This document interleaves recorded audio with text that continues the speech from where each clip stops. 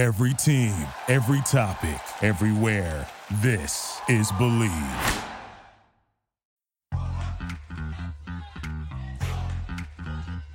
It feels good, man. It feels good, right? Yo, I'm in the light at the end of the tunnel. Welcome back to Small Market Bias, a podcast about the San Antonio Spurs, a team that just keeps losing and losing and losing. And oh my God, please win a game. I've reached the point where I can't be the straight guy, objective journalist covering the Spurs anymore if they're just going to keep losing basketball games. It's been more than a year of this. Trevor Zickgraf, I've been trying to inspire emotion from guys like you and Bruno Passos on this podcast. Have you reached a point where you're tired of this? Oh yeah, 100%. I just want like 2 wins in a row, and they grab Bulls, and I don't remember who else coming up. It's a tall task at this point. I just want 2 wins in a row, or like 4 out of 10. Like I just want them to go 4-6 in a 10-game stretch.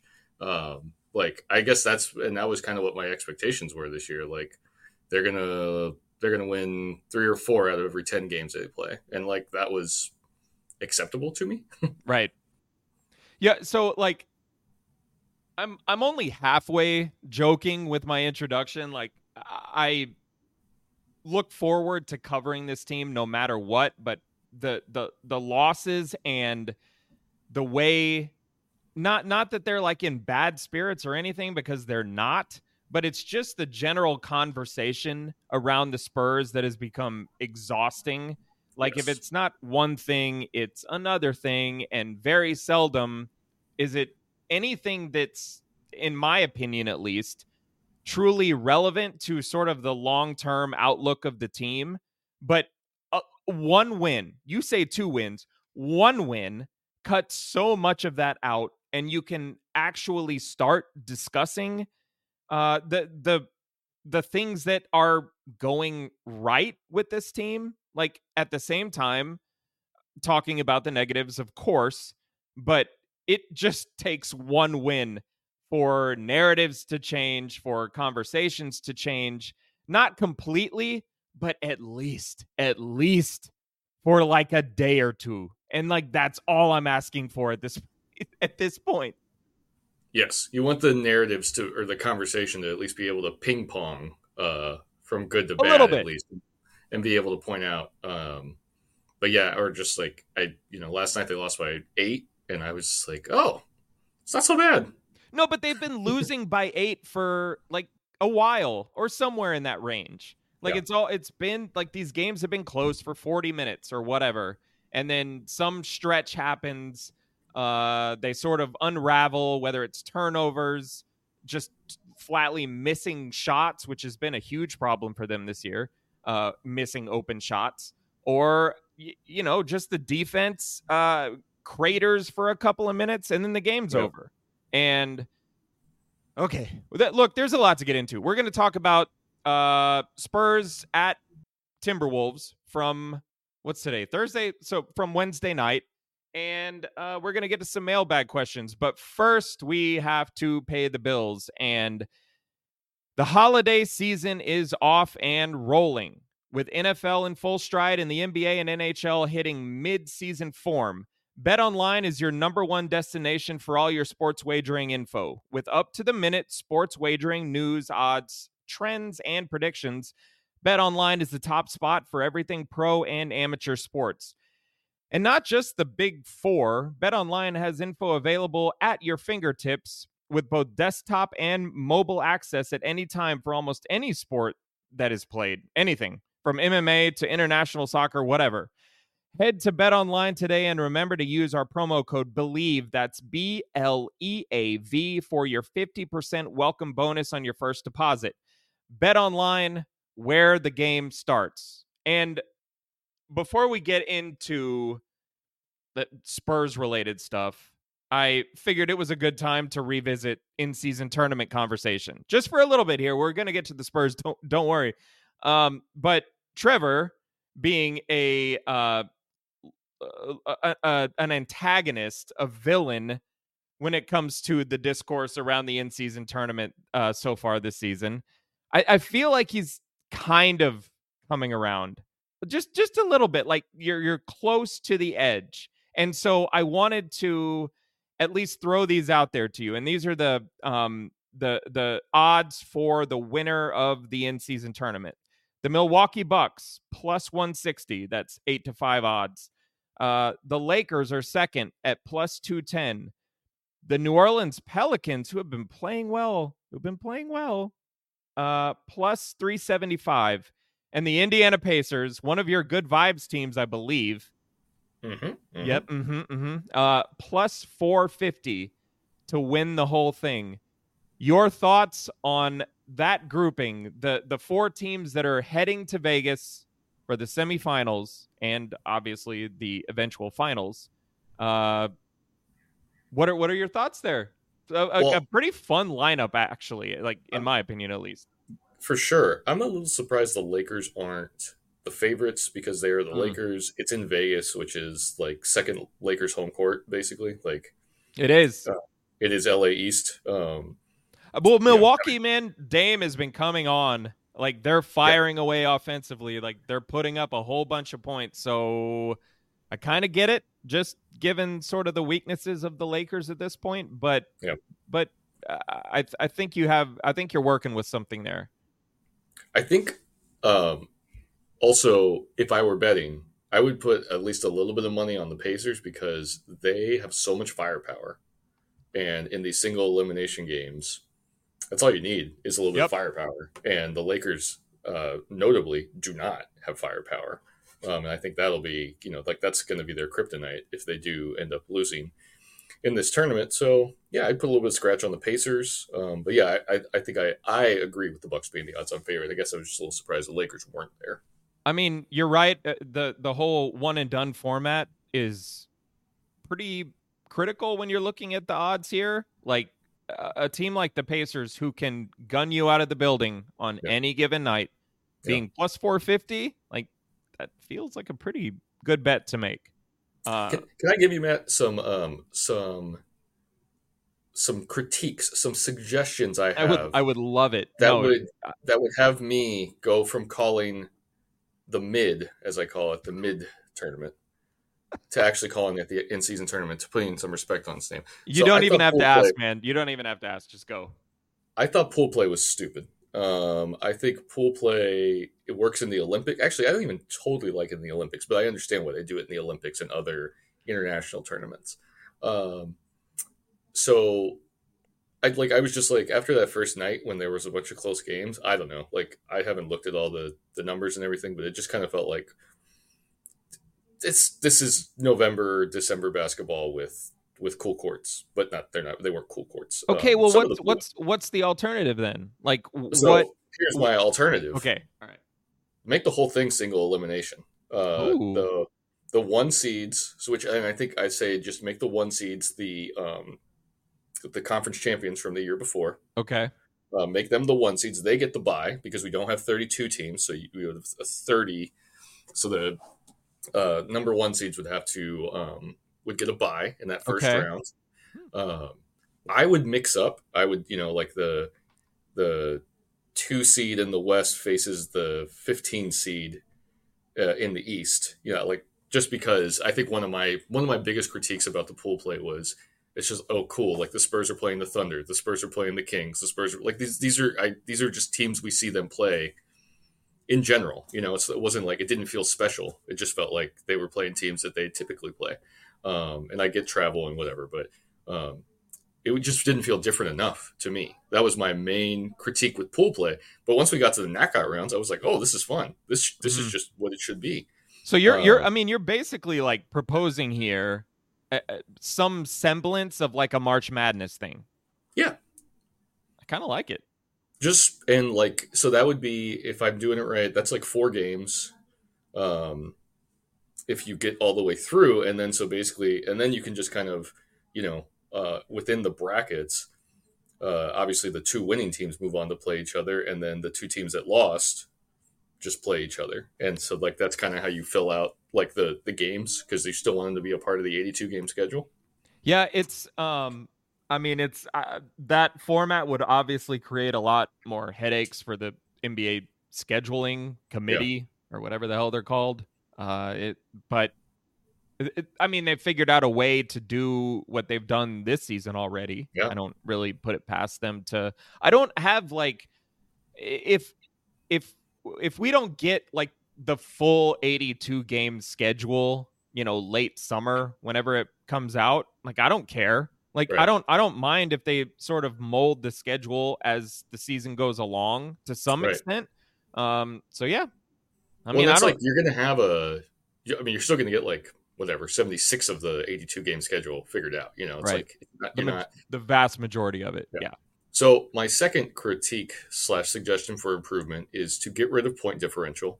I didn't like point differential. I thought that Kings Warriors game specifically, the Warriors almost won that game, but they needed to win by 11 to advance. Mm-hmm. If they had won that game, them and the Kings would have had the exact same pool play record, and the Warriors would have held the head-to-head over the Kings, and it wouldn't have mattered.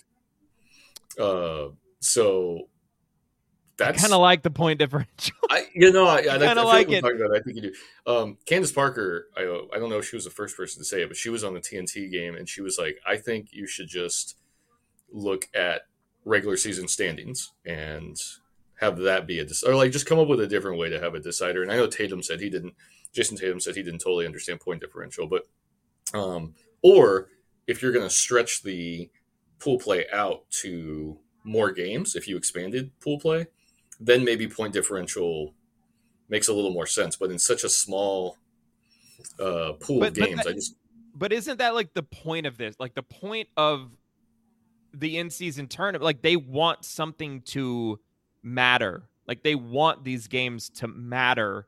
And if you start to sort of stretch out to these different parameters, like in division standings or whatever it might be, like those specific games stop mattering as much. And sure, I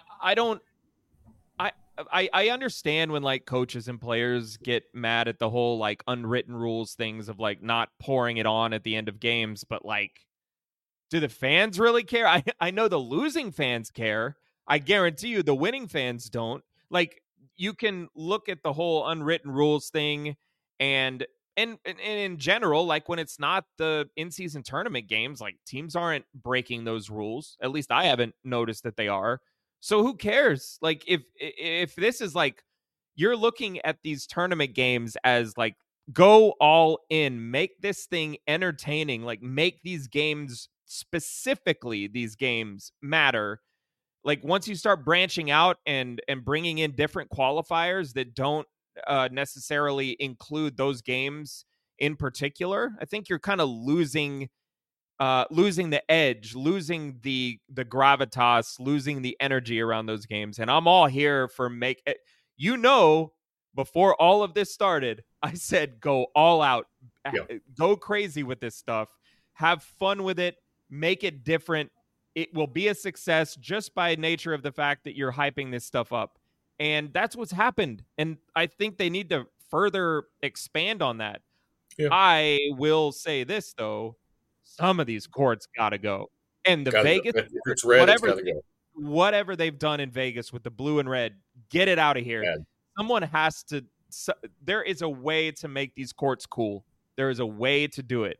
What they've done this season, outside of like look, there have been some good ones, but it's like the few bad ones that make it look awful. Yep. It's like the bad ones ruin it for everyone else. So I don't know. That's where I stand. I like the idea, the path that you're going down, but I still just believe that these games have to matter. Like everything about these games have to matter in terms of keeping everyone's attention, pinpointing, and they did a good job, playing these games on Tuesday nights and Friday nights, like making every in-season tournament game on the same night, or on the same nights during the course of the regular season. And I feel like they need to continue down that path of keeping them in a box, so to speak, and keeping all the stats and the differentials and all that stuff in a box. I will also say, if we're going to keep pool play, mix East and West, because again, I want it to feel as different as possible. And so I feel like East West games don't typically matter, especially this early anyways. So that would give them a reason to matter. Yeah. And then the last thing, the semifinals and finals should not be in Vegas. Like, the knockout rounds were so fun in part because of how into it the crowds were, and I will take the L on that. The fans cared. But like that Indiana game, man, like that was as fun as I've had watching a game in a while, like seeing how nuts that crowd was going. Yeah. And so now the Pacers' reward is to go to Vegas, and like I don't know, like I can't remember who I saw arguing that like college teams do this all the time. Like, they travel at the last minute, and like, no, they don't. Like, they travel, they have an idea of where they're going. Like, and the Pacers didn't know if they were going to be there or not. I'm just worried that there's just not going to be the excitement. There's not going to be as much excitement in Vegas as there was on these home floors for the knockout rounds. I think that it's pretty safe to say that, like, if if a team like Indiana is playing in Vegas, like, they're not going to get the sort of, like, there's going to be a huge Lakers crowd there. Yeah. We already know that. But that's fair. I do think, though, before we trudge down that path, let's see what it looks like. Sure. Like, let's see how Vegas responds. The Pacers are really fun to watch. And so there is a chance, despite the fact that it's likely to be a heavy, there's likely to be a heavy Lakers contingent there. Yeah. Like, that people who are not invested in any one of these particular teams Right. really enjoys watching the Pacers go crazy on offense, because that's what they do. They're one of the best, so far at least, they're one of the best offensive teams we've ever seen, which is kind of crazy.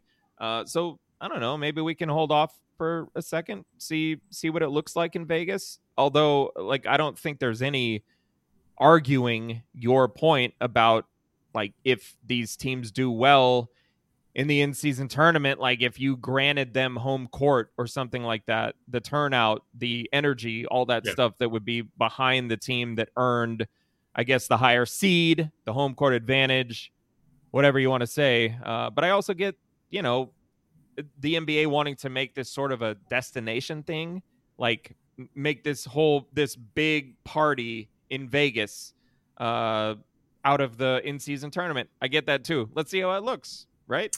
It'll be interesting to see if Vegas gets an expansion team in a few years. Yeah. And the tournament's still going. If it's in its current iteration, if they have to find a new place, like a new neutral site to host. That's going to be interesting. I don't know how much they care about that, but if they want to keep it this way, it's probably just going to stay in Vegas. Like, there's going to be sort of an inherent advantage that Las Vegas has, because they're going to get a team. They're going to get a team. I would venture to say that it's going to be Vegas and Seattle whenever that's the my guess next too. two teams are going to come out. So, yeah. All right. Enough about the in-season tournament. A spectacle the Spurs are not a part of by a large margin. Trevor, San Antonio has lost 15 games in a row. They brought in Cedi Osman. They have. They brought in Cedi Osman to start in place of Jeremy Sochan, as Devin Vassell returns from his bench role, as they were being careful with his groin injury. A little bit of a surprise last night. Did you have any, and this could be pre-game thoughts, this could be post-game thoughts, this could be mid-game thoughts. Did you have any questions, or just in general, what was your analysis of that decision? How did it pan out? What do you think the Spurs were thinking in that moment? 20 games in, which, by the way, we've talked about as sort of a benchmark of when Pop might be looking to change things up, make alterations, whatever it might have been. What were your general thoughts on the situation? Like you, I was surprised. Trey Jones is probably like, what did I do? But I think they just want to get a different look. And I know, there's been some debate, some questions over like what does a fully formed Devin Vassell look like? And I think this is probably an attempt to try to figure that out as much as anything. Like, let's get him with the ball in his hands. I think they put Cedi in the starting lineup because he is one of those. I mean, he just seems like a pop guy, and just want to. You would be able to confirm this, but I just feel like they love him. Like both the They do. coaching staff and the team, like both just love playing with, like, because he just seems to be like right place, right time guy all the time. And so he's going to make the right play, and I think that's why they put him in there. Also, a little bit extra shooting. I don't know his numbers off the top of my head, but he seems like one of the at least one of the average shooters on the team. He's been a 40% 3-point shooter until last night. Yeah, when everyone missed. Missed. Except that's the other thing. Like, yeah. Oh, no, I was just gonna say except for Vassell, and I'm blanking right now. Doug McDermott. Yeah. They need to start making shots, and I think they still want to go with this. What's Bruno call it? Tall ball defense, and so this is a way to stay big on defense, even though they looked fine last night on defense, but it was surprising. One thing, and actually, Matt, we can just get into it now. But you had sent an email that you got. And it says, my question was related to how much longer the coaching staff is just going to let Wemby get touches. Well, hold on. We will get to that. We will get to that. I wanted to just talk about a little bit about sort of where at least I'm not in Minnesota, or I wasn't in Minnesota, so I couldn't ask these questions. But from just merely looking at the data, the numbers, as I have been for a couple of weeks now, would it be surprising to you, considering like the general success that Cedi Osman has had with this team so far, especially offensively, would it surprise you that he is like by far, that he possesses by far the worst plus minus in terms of on-off stats of any regular Spur on the team? Yeah, absolutely. Because I feel like anytime he's in the game, good things happen. Yeah. But that's I guess that's good things, relatively speaking, to what the rest of the team's been doing. Which, when you're on a 15-game losing streak, right. But the issue has been like, I know that earlier in during the preseason, when I was sort of making the case of like when we were having the fun, Cedi versus Reggie Bullock takeoffs, that like one of the things that Cedi had actually impressed me with over the last few years is like this sort of underrated defensive ability. Now, sure. The offense from him it's been really good this year. But there has been a definitive statement in the opposite direction when you're talking about defense. I think he is still valuable as an on-ball defender, but the off-ball stuff, woof. Like, so my sort of thought process when all of this happened was, okay, the Spurs have recognized, obviously, that he is a valuable contributor, especially on the offensive end in particular. Yeah. So let's see what happens when we put him in the starting lineup and we put him with a group of players that has been playing well defensively. And whatever you want to say about the Spurs defense right now, the starting groups have been okay. Like, they've been outscoring their opponents. They've been playing solid, like middle of the pack to top 10 level defense. Just those groups, mind you, just the starting groups, not the other groups. But my thought process was like, okay, let's get this guy. Let's see. My thought process was the Spurs are thinking, let's get this guy involved on the offensive end, help a starting lineup that does struggle right now from an offensive standpoint, does okay defensively.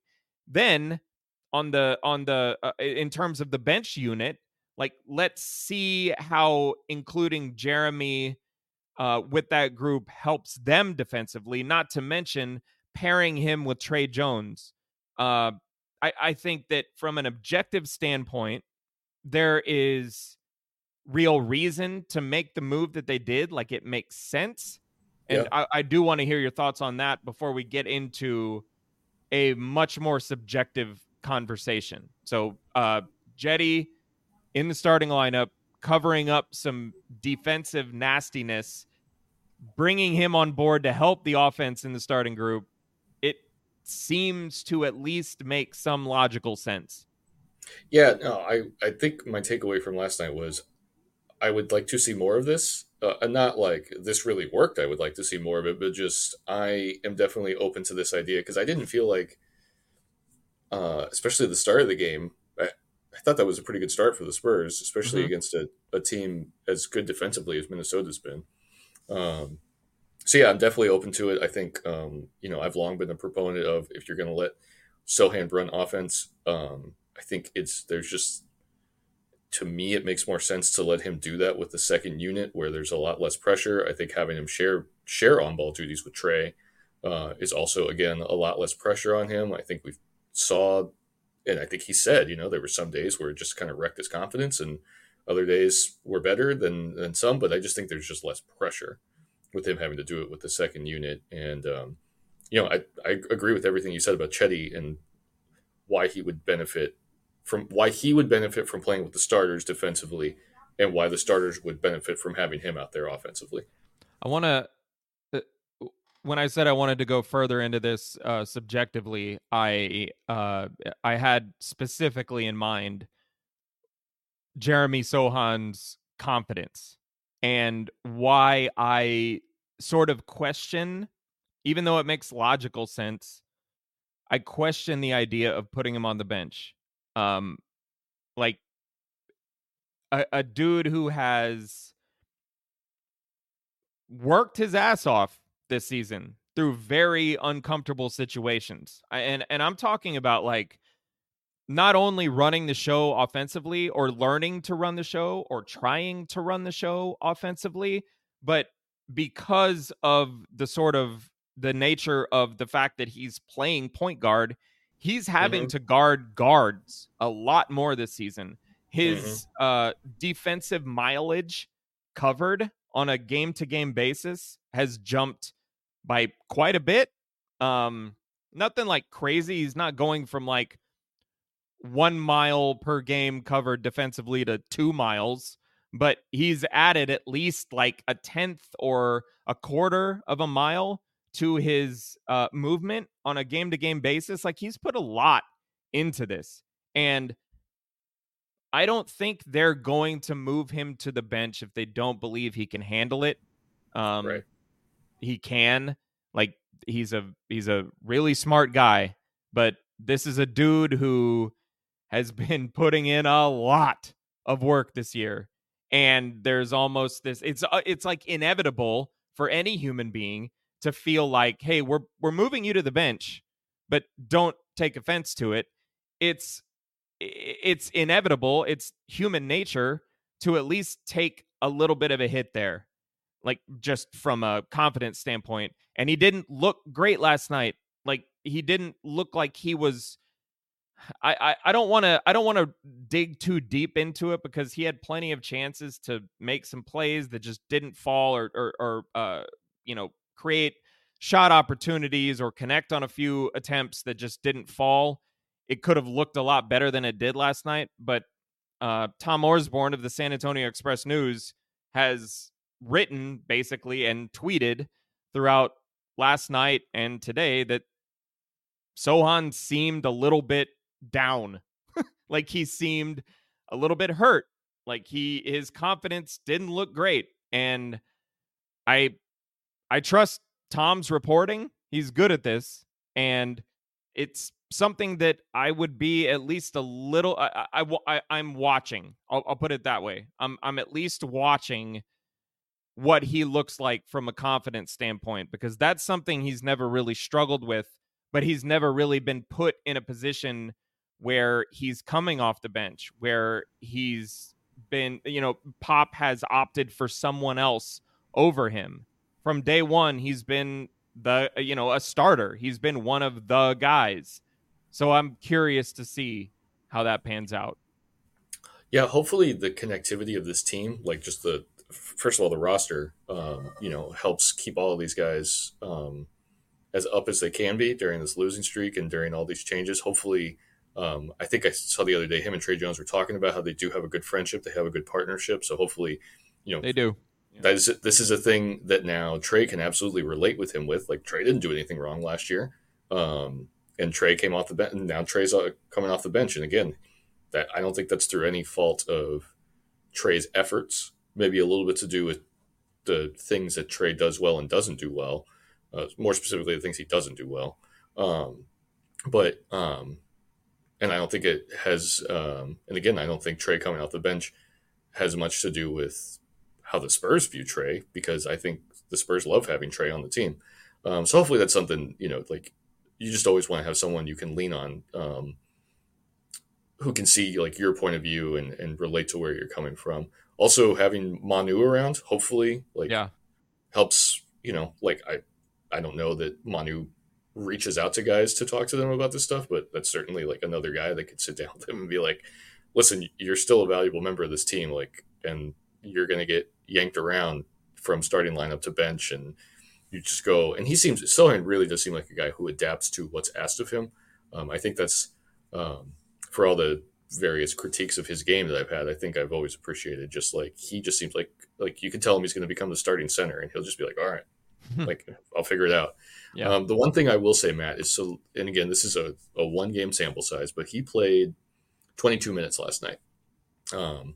And he averages, hang on, let me get 28 minutes, almost 29 minutes. Mm-hmm. So, I think if you're going to, I don't think his minutes should change or how much he's used. I just always thought maybe he should be used a little different.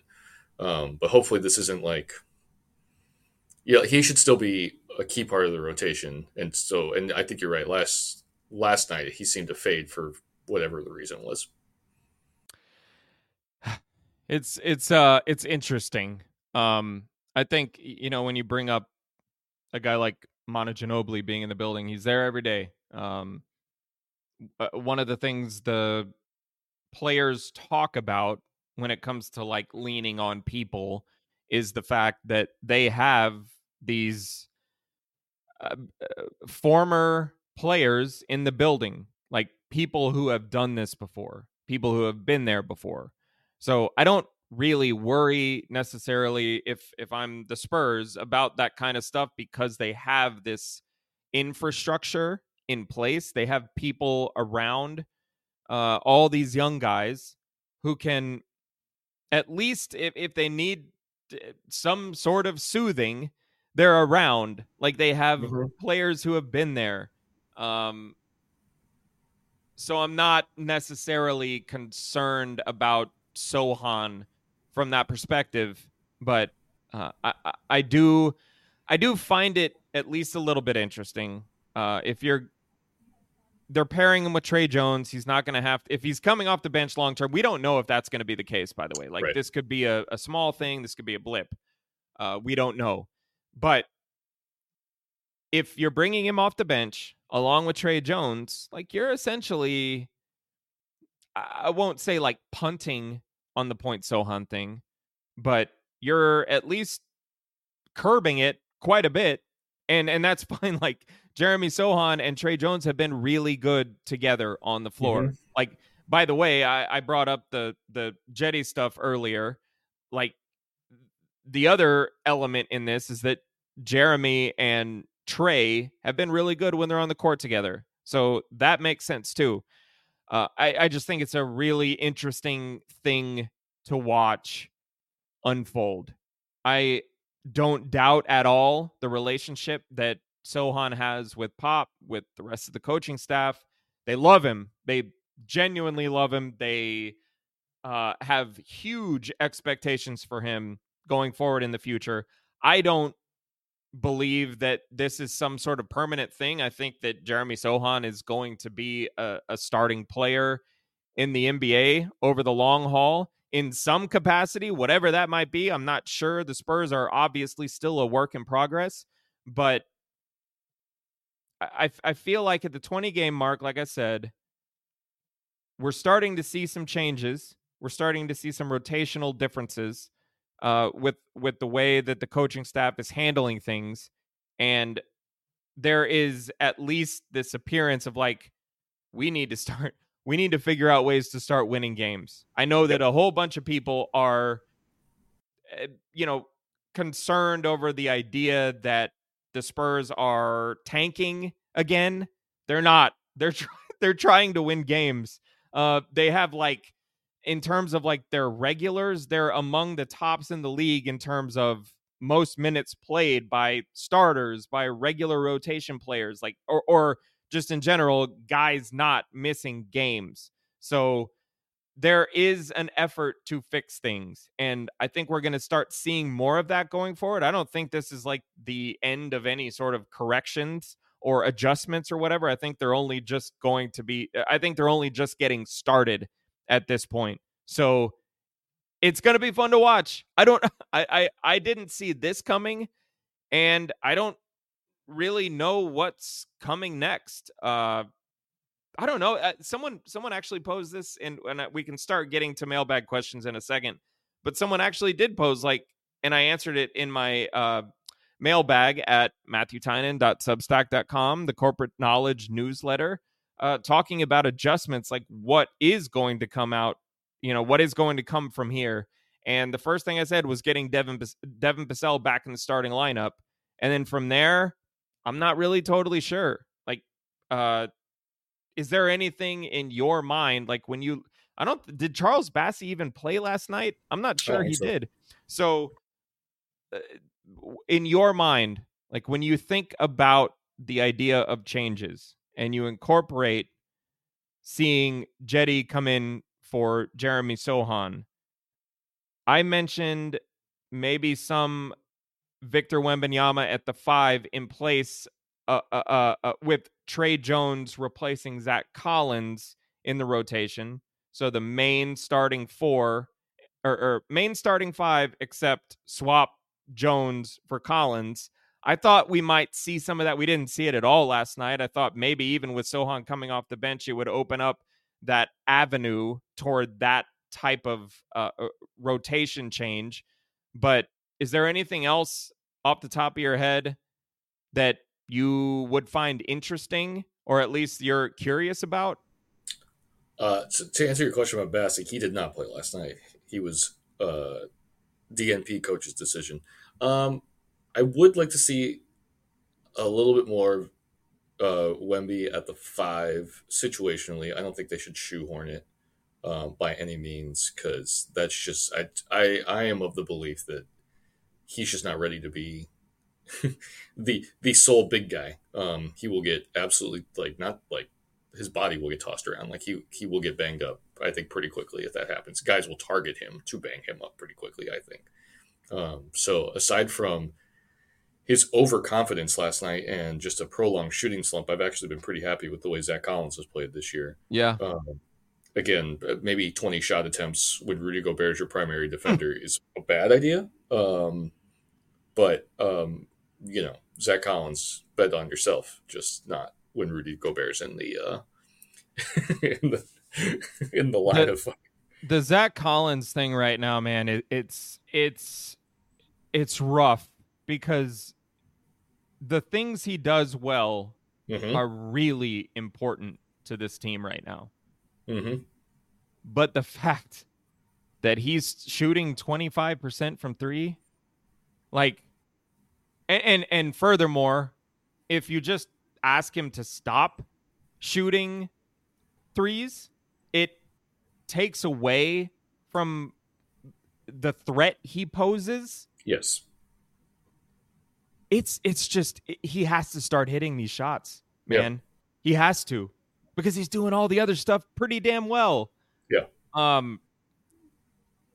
I even forget as we're about to transition into mailbag questions, but that is such a big element of what's ailing the Spurs right now, is not just Zach Collins, but like other guys who are typically good 3-point shooters not making threes. And you saw last night, when you go whatever it was, 9 of 37, I believe, from three. Yeah. You can't win that game against the Timberwolves, against a defense like that. You only committed 11 turnovers. That's you played a really good game. But you only hit 24%, whatever it is, 24% of your 3-point attempts. 37% from the field, 22% from three, and they were even missing free throws uncharacteristically. Yeah. They were 66% from the free throw line. So yeah, you're right. Like that was just a really terrible offensive game last night. Look, the Timberwolves weren't, but they were generating looks. Like that's it. Like that's the whole thing with this team right now. It's like I don't. When I say that they're like, or when we have this conversation about like they're terrible offensively, well, they haven't been. Like they've been creating looks. Like that's what you want, and they just couldn't convert. I don't know. Like it sounds trite. It sounds lazy, but sometimes it's make or miss, man. Sometimes it's make or miss. And I interrupted you. You had more to say. Sorry. Go ahead. Oh, I was just gonna say it wasn't like the Timberwolves shot lights out. They were 41%, 30% from three. They did make most of their free throws. But so wasn't a bad game last night. I also like appreciated so they guarded. I felt at least they guarded Karl Anthony Towns and Anthony Edwards well. The game plan was clearly to limit those guys. And if Nickeil Alexander-Walker, who's a 32 or 33% 3-point shooter, gets 6 open looks from three, which he did, by the way, and was 1 of 6, you live with that. Sure. But absolutely.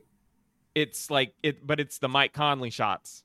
It's the Mike Conley shots. I think he went like 4 of 10 from three, something like that. He's a really good 3-point shooter, especially when he's open. And it's the game plan. And this has kind of been the same story on a regular basis, just sort of a different version every night. They do X and Y well, but fail at Z. Like they can't put all of the components of their game plan together, the full game together. It's just like one little thing has been left out and it kills them. And we saw it again last night. And like when they do X and Y well, it's not well enough to cover up for Z. So that's the other thing. It's not like it's like there are plenty of bad defenses that are their offense is just so overwhelming. We started this pod talking a lot about the Pacers, and even the Bucks this year are pretty bad on defense, but their offense is just so overwhelming that it doesn't matter. The Spurs do not have that luxury at the moment. Right. I feel like we could go on about this for a long time. Let's take a break and get to mailbag questions and save the listeners' bandwidth, save their ears. We've got more to talk about. We'll see y'all in a second. All right, we're back, and we've got some mailbag questions. Trevor, I actually interrupted you much earlier in the podcast. You wanted to bring up a question that was presented by one of the listeners. Yes, so this is from Andrew Lyons, and I actually had this thought while I was watching the game last night, because there was one point where Zach Collins was 6 of 20 from the field, and this is not I'm not trying to dunk on Zach Collins, but Wembanyama was 3 of 10 from the field at that point, and he got a few more shots up towards the end of the game. But here was the question. My question was related to how much longer the coaching staff is just going to let Wemby get offensive touches in the flow of the offense before more aggressively trying to get him shots at his most advantageous spots.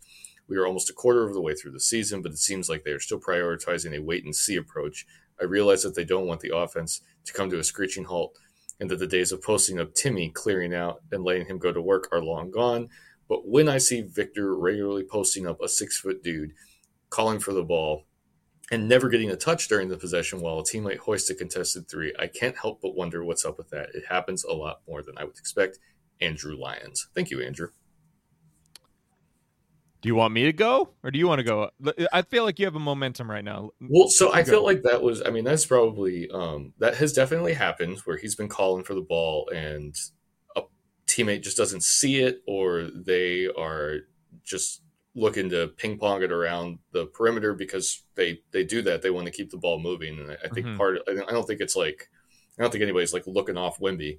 Um, that would just be dumb. But I think it's just all part of we want the ball to keep moving. Like, so they're just next pass, next pass, next pass. And sometimes they just miss it when a defender, there's a switch that they weren't anticipating, or Wemby gets in a position where they weren't, they're still learning what to do with Wemby. I think the coaching staff is still learning what to do with him, and I think his teammates are still learning what to do with him. Having said that, I do wish they would, and maybe they are. I'm not in the huddles.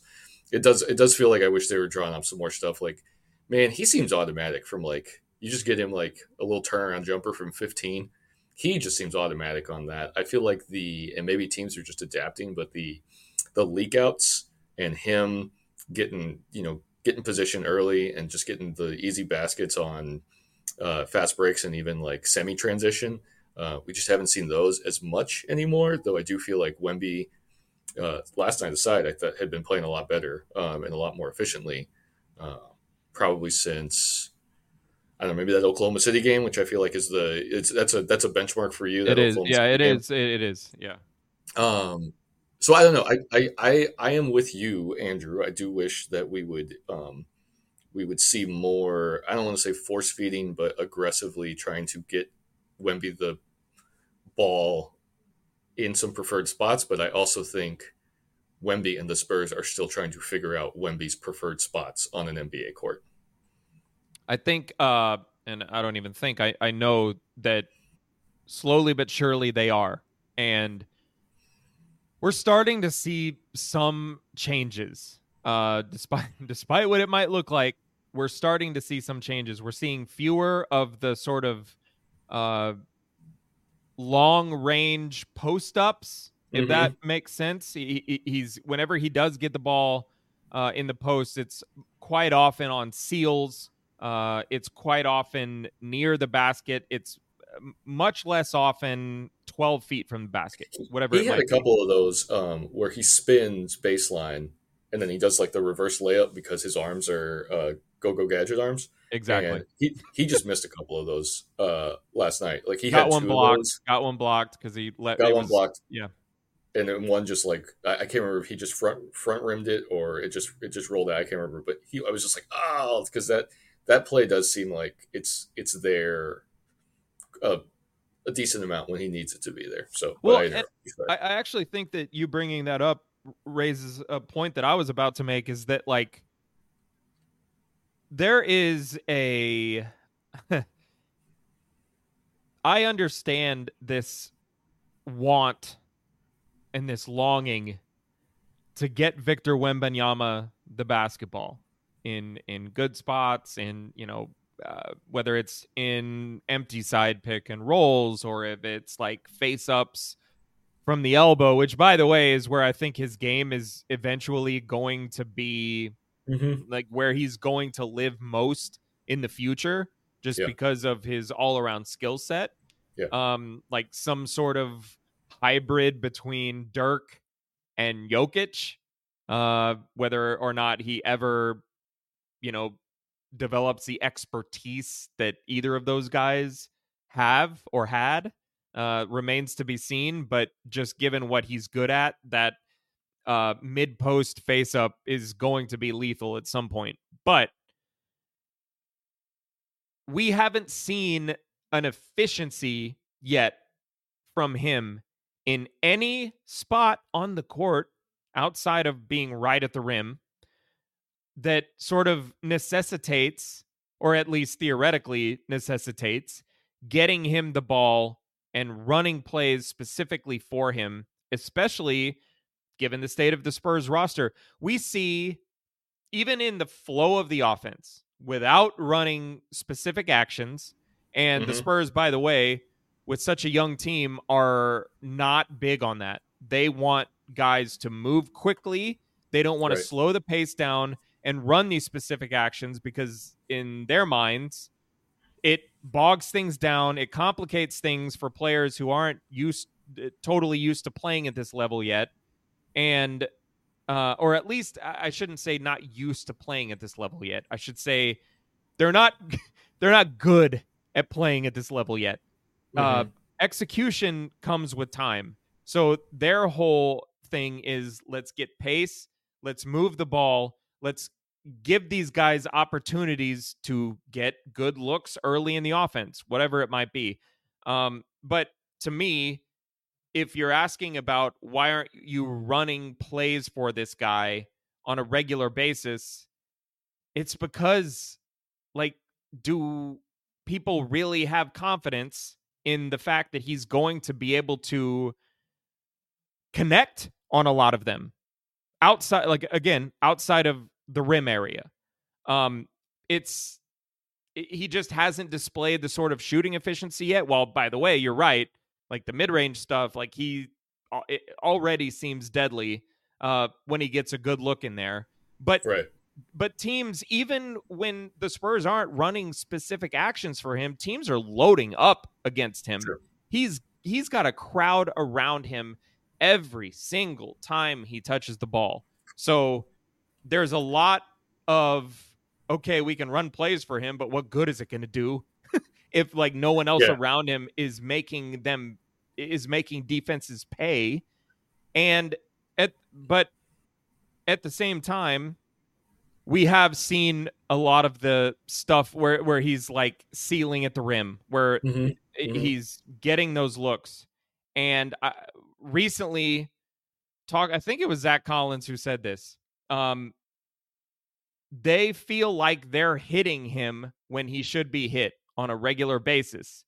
And then they go look at the film and they're like, oh crap, there's 4, 5, 6 chances that they had in semi-transition, in transition. There were a couple of plays last night where he had an opportunity to sort of step in and strong seal against an interior defender, and then a perimeter shooter took a 3 that was a little bit contested. And you see all of these different avenues where you're going to be able to get him the ball more eventually. And without question, they're missing them. And I just, at this point, I'm like, they see these things. They know that they exist. And I just sort of trust, given the coaching staff and the fact that I know that they run them through film a lot, that they're going to see these things. I hate to continue to bring up the patience thing, but eventually they're going to get it. And if they don't get it, they're going to be out. Like, that's kind of what it boils down to at this point. Right now, it is a test for every single person on this roster, not named Victor Wembanyama, not named Devin Vassell, not named Jeremy Sochan and Keldon Johnson. I will say, first of all, I as frustrated as I can get as I'm watching it, I agree with you. Like, I just think, like, he's such an anomaly. Victor is that, like, it just takes time. It really does just take time to get used to what he is and where he can do the most damage. It's true. Especially when I think there is also a part of Victor who, as much as he understands, like, I am hyper efficient near the basket, Victor also feels like I can be hyper efficient from the mid range. I can be hyper efficient from 3 if I get the opportunities. And so it's not, I think in time he is going to be hyper efficient from all of those places. Especially for his role and for his size. But he's not right now. But he's not. No, you're right. But I do think that there was some stretches last night where he's on the court and it's not like he's parked in the corner or whatever, but it's like the ball doesn't even come to his side of the court. And there's, like, stretches, and it's almost like you just wish that there was somebody, and I don't think that person totally exists on the roster, and it's also not totally how the Spurs play. But I just wish there was, like, somebody who was like, man, Victor hasn't touched the ball in a couple minutes. Like, we need to get him the ball in a spot where he can, like, do something. But again, it's really funny. Like, Wembanyama is, like, the one thing I'm actually very perfectly willing to be patient with. It's just like the defense sucking and and other guys. I'm just like, ugh. No, I understand it, and I get why anybody would be tired of this particular conversation, but I at least think that like it's still just super relevant. Oh, for sure. But yeah, it's exhausting. Dear listener, I understand. It's exhausting. I am very tired. I'm very tired of talking about it. But this is what's going on. This is sort of the cards that this team is dealt right now. But I don't know. We're going way too long on a lot of this stuff, so I have no idea if I'm going to be able to get to all. I don't think we're going to be able to get to the rest of like all of these mailbag questions. But I did want to hit this one. God, none of this stuff is easy. Okay. Like we didn't get a chance to talk about this prior to Thanksgiving. I had a lot going on. We haven't had a podcast since then. Been busy. We're back in the flow now. But this question / comment from Corey Platon. I hope that I'm pronouncing that last name correctly. Please let me know, Corey. All right.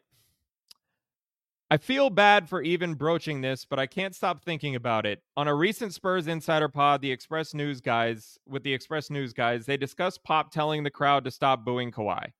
They also briefly made a comment to the effect of, quote, I think Pop expected the team to be better than they are. It's just so perplexing. They've lost 14 straight. Now they've lost 15 straight. But when he wrote this, it was 14 straight. I didn't expect them to be good, but I kind of thought they'd win a game every 6 to 8 games or so. I think that's fair, Corey. Fair. The defense is bad, despite what on paper seems like good individual defenders. They also make loads of mental mistakes and consistently come out flat in third quarters. I get the team is young, but I guess what I'm wondering, is there a point where we need to start thinking about coaching? We're many years into the defense being bad. This season feels off, and Pop grabbing the PA mic was bizarre. I love Pop, but are we seeing signs that maybe he shouldn't be the coach much longer past this season?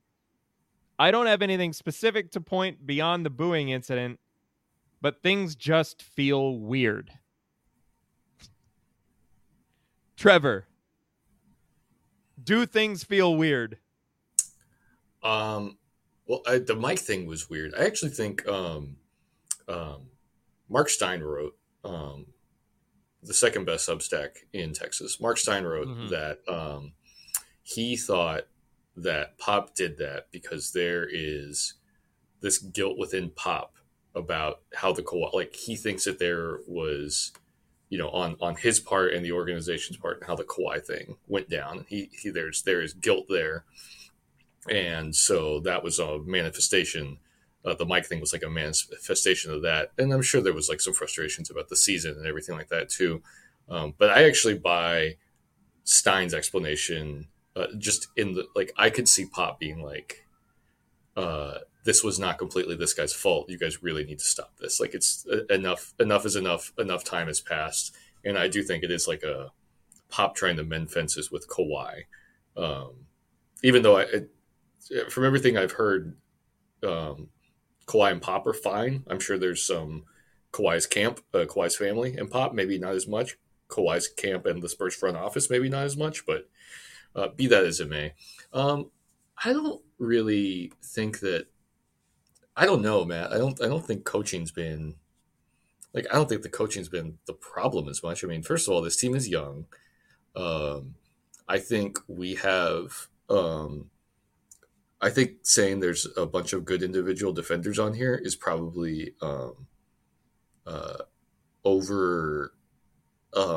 overestimating everyone's defensive abilities. I don't think Devin's been a very good defender the last couple of years, and part of that has to do with injuries, and part of it has to do with increased offensive workload. I think Sochan He's obviously going to be a good defender. He's still very young, so that absolutely matters. And I think maybe we've seen with this whole point guard process is maybe he's not like the small jitterbug point guards, like he should not be guarding them. And so you just kind of have to reimagine him maybe as like this amazing help defender who can also really lock down guys who are bigger guards and wings. So the 2 through 4 positions. I don't. Keldon's fine, but he's not a stopper by any means. Like I just think like we can say like, yeah, those are a bunch of good defenders, but it's like I don't know. Like I don't like. I think they can. They haven't proven it. Yes. Like yeah. I guess that's what I'm trying to say. Like I agree, Corey, that there is the bones of a good defense here, but these just guys haven't proven it yet. So nothing feels weird to me except for the Mike thing, but I also just think that had way more to do with like a Pop and Kawhi relationship and a Spurs and Kawhi relationship than anything having to do with how this season has played out. Yeah, I'll hit on the coaching thing really quickly. I have a hard time sort of criticizing what's happening from an X's and O's perspective, from a schematic perspective, when like so much of this season has been killed by awful turnovers, like careless, just throwing the ball away. Like there's there's coaching involved in that, but there's nothing there aren't like drills that you can go through to prevent you from giving just terrible passes away. The Spurs have been generating good looks from the 3-point line, like in the top third of teams in terms of wide open shots generated from the perimeter per game. This is according to Second Spectrum tracking. They're getting good looks. They're just making them at a bottom third percentage. So, like, what are we looking at here? Okay, you want to generate good looks at the basket, good shot attempts. They're doing that. That hasn't been the problem. They're just missing them. And when they're turning the ball over, like, I mean, they're one of the worst in the league when it comes to turnover rate, but I don't know how many per game are completely avoidable and basically all on young players making mistakes. Like young people making mistakes, especially in particular, like when you talk about the games that like Jeremy Sochan has, like the bad games that he has. It's a guy learning a completely new position, a 20-year-old learning a completely new position. I don't know what the expectation is, but I just, in general, I don't think coaching is the problem. I also want to say real quick, like, it would be different if Pop had said anything other than what he said prior to the season, or in the last season or two, in terms of like when he came out and said, my goal is to have these guys ready for when it's time to compete for a title, that the next coach has not a finished product, obviously, but a product that's ready. Like he's said these things. And in talking with players, I understand that they are starting from square one.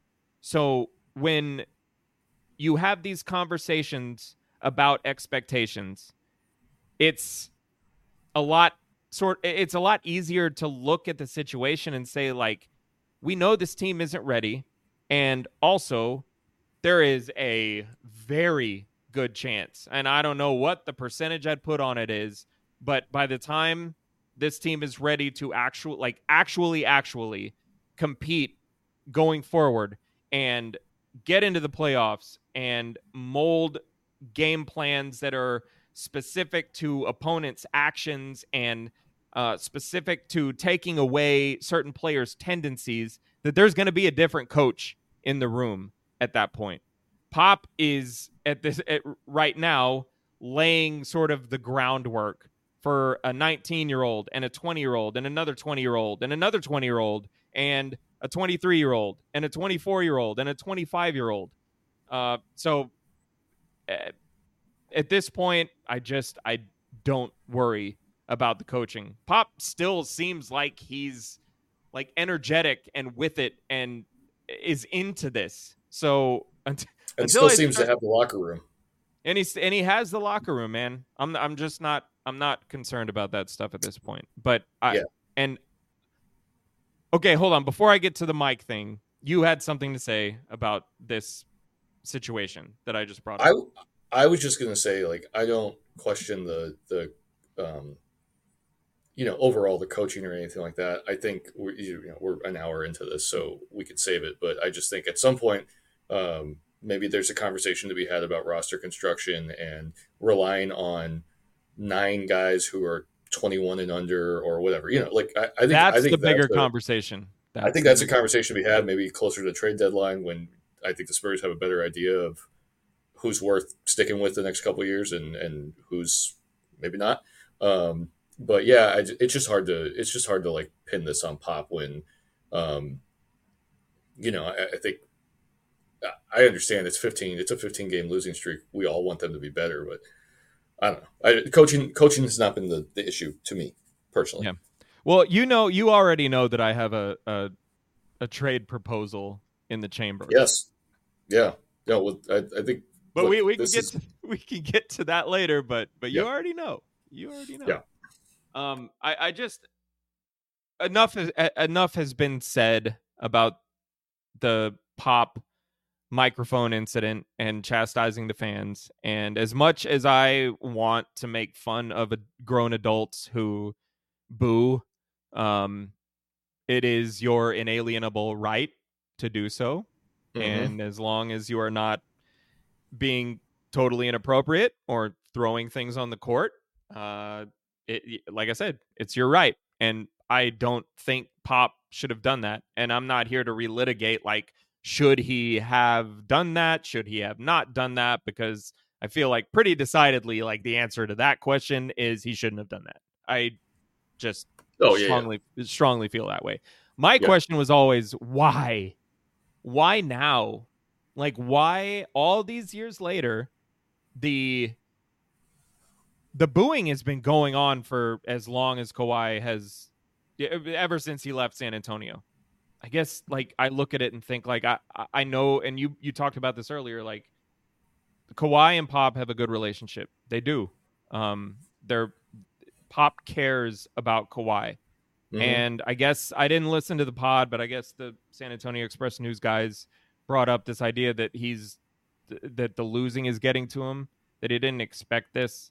And there was another mailbag question that surrounded this. We can't get to all these. I'm really sorry. I thought we'd have time to, but here we are. But the at the beginning of the season, when Greg Popovich said that he thought winning was the next step that these guys needed to take to further their development, he meant that. He was asked recently if the goal was still to win, and he didn't seem like, in his answer, he wasn't like distraught or seemingly like broken or anything like that. But you could tell in his response when he said, like, yes, the goal is still to win, that he seemed sincere and he seemed disappointed in the fact that their record was and is what it is. I feel like there's almost like this confluence of events that hit him. Like, this is really hard. I'm tired of losing. I'm tired of fans booing Kawhi because I genuinely care about the guy. And it's like it just like bubbled to the surface. And at 74 years old, he's like, I don't give a shit anymore. Yeah. I'm going to say this. 100%. I don't think it's like anything more than that, but I do sort of look at it and think to myself, like, man, Pop, there is sort of an arrogance in what he did. Like he actually has that sort of, I don't want to call it like control, but influence over a fan base. And it felt to me like he was sort of pushed to a precipice, and it sent him there. That was just my read on it. He was there were follow-ups about whether or not he regretted his actions. He said he didn't. He kind of doubled down on the idea, and I firmly believe that he believes in what he said. He doesn't think Kawhi should be booed, but I don't know, man. There's sort of a perspective there that I think is influenced by a number of different factors that he doesn't want to consider. And whatever, man. I don't really care. Like, I don't think that he has any thinks any differently of the Spurs fan base. I don't think anything has changed in that capacity. I just think he's a guy that was just sort of pushed to the edge and reacted in a way that maybe a lot of people would have if they felt the same way. I don't know. No, I no notes. No notes. Okay. All right. But he shouldn't have done it. He shouldn't have done it. I'm with you. Yeah. He shouldn't have done it. All right. You know what? I'm sorry to the people that didn't have their questions read. We're gonna have another podcast soon. Like I said, we're back in a normal flow. So I think some of these can be reused or not even reused because we didn't use them. But we'll get back to a lot of this stuff. We've been talking long enough. Trevor, I know you need to get going, but I appreciate you coming on. And we'll have to also say, this is a tease for the next pod, whether it's me or Bruno on. We'll have to say Bruno's trivia for the next pod as well. Oh crap! Do you want to do that real quick, or do you have time? Yeah, we can do it. Yeah, All right. Okay, all right. This might be ugly. The Bruno Passos Taco trivia question. Just I cannot begin to explain the chaos of the emails that Bruno sent us. Just unbelievably disorganized, all sorts of letters trying to distract us, trying to, not get us to read this stuff, but just chaos. I had to sift through it. I accidentally saw the top 2 answers to one of the questions, but that's Bruno's fault, by virtue of the way he formatted these things. But I already knew them, so I can at least say that I already knew them, but I don't know the answers to the other ones. So we have trivia questions submitted by Bruno Passos, and I will read them now. Trevor, you can go first. Okay. Hi, guys. Please list the 5 Spurs with highest career high scoring marks in a game in order. Then please list the 3 Spurs with the most assists in a game in order. And I am just assuming, again, that that's career high, not this year. Career high. Yes, yeah. Okay. Okay, so start with the scoring. Yeah, I'll go David Robinson, George Gervin.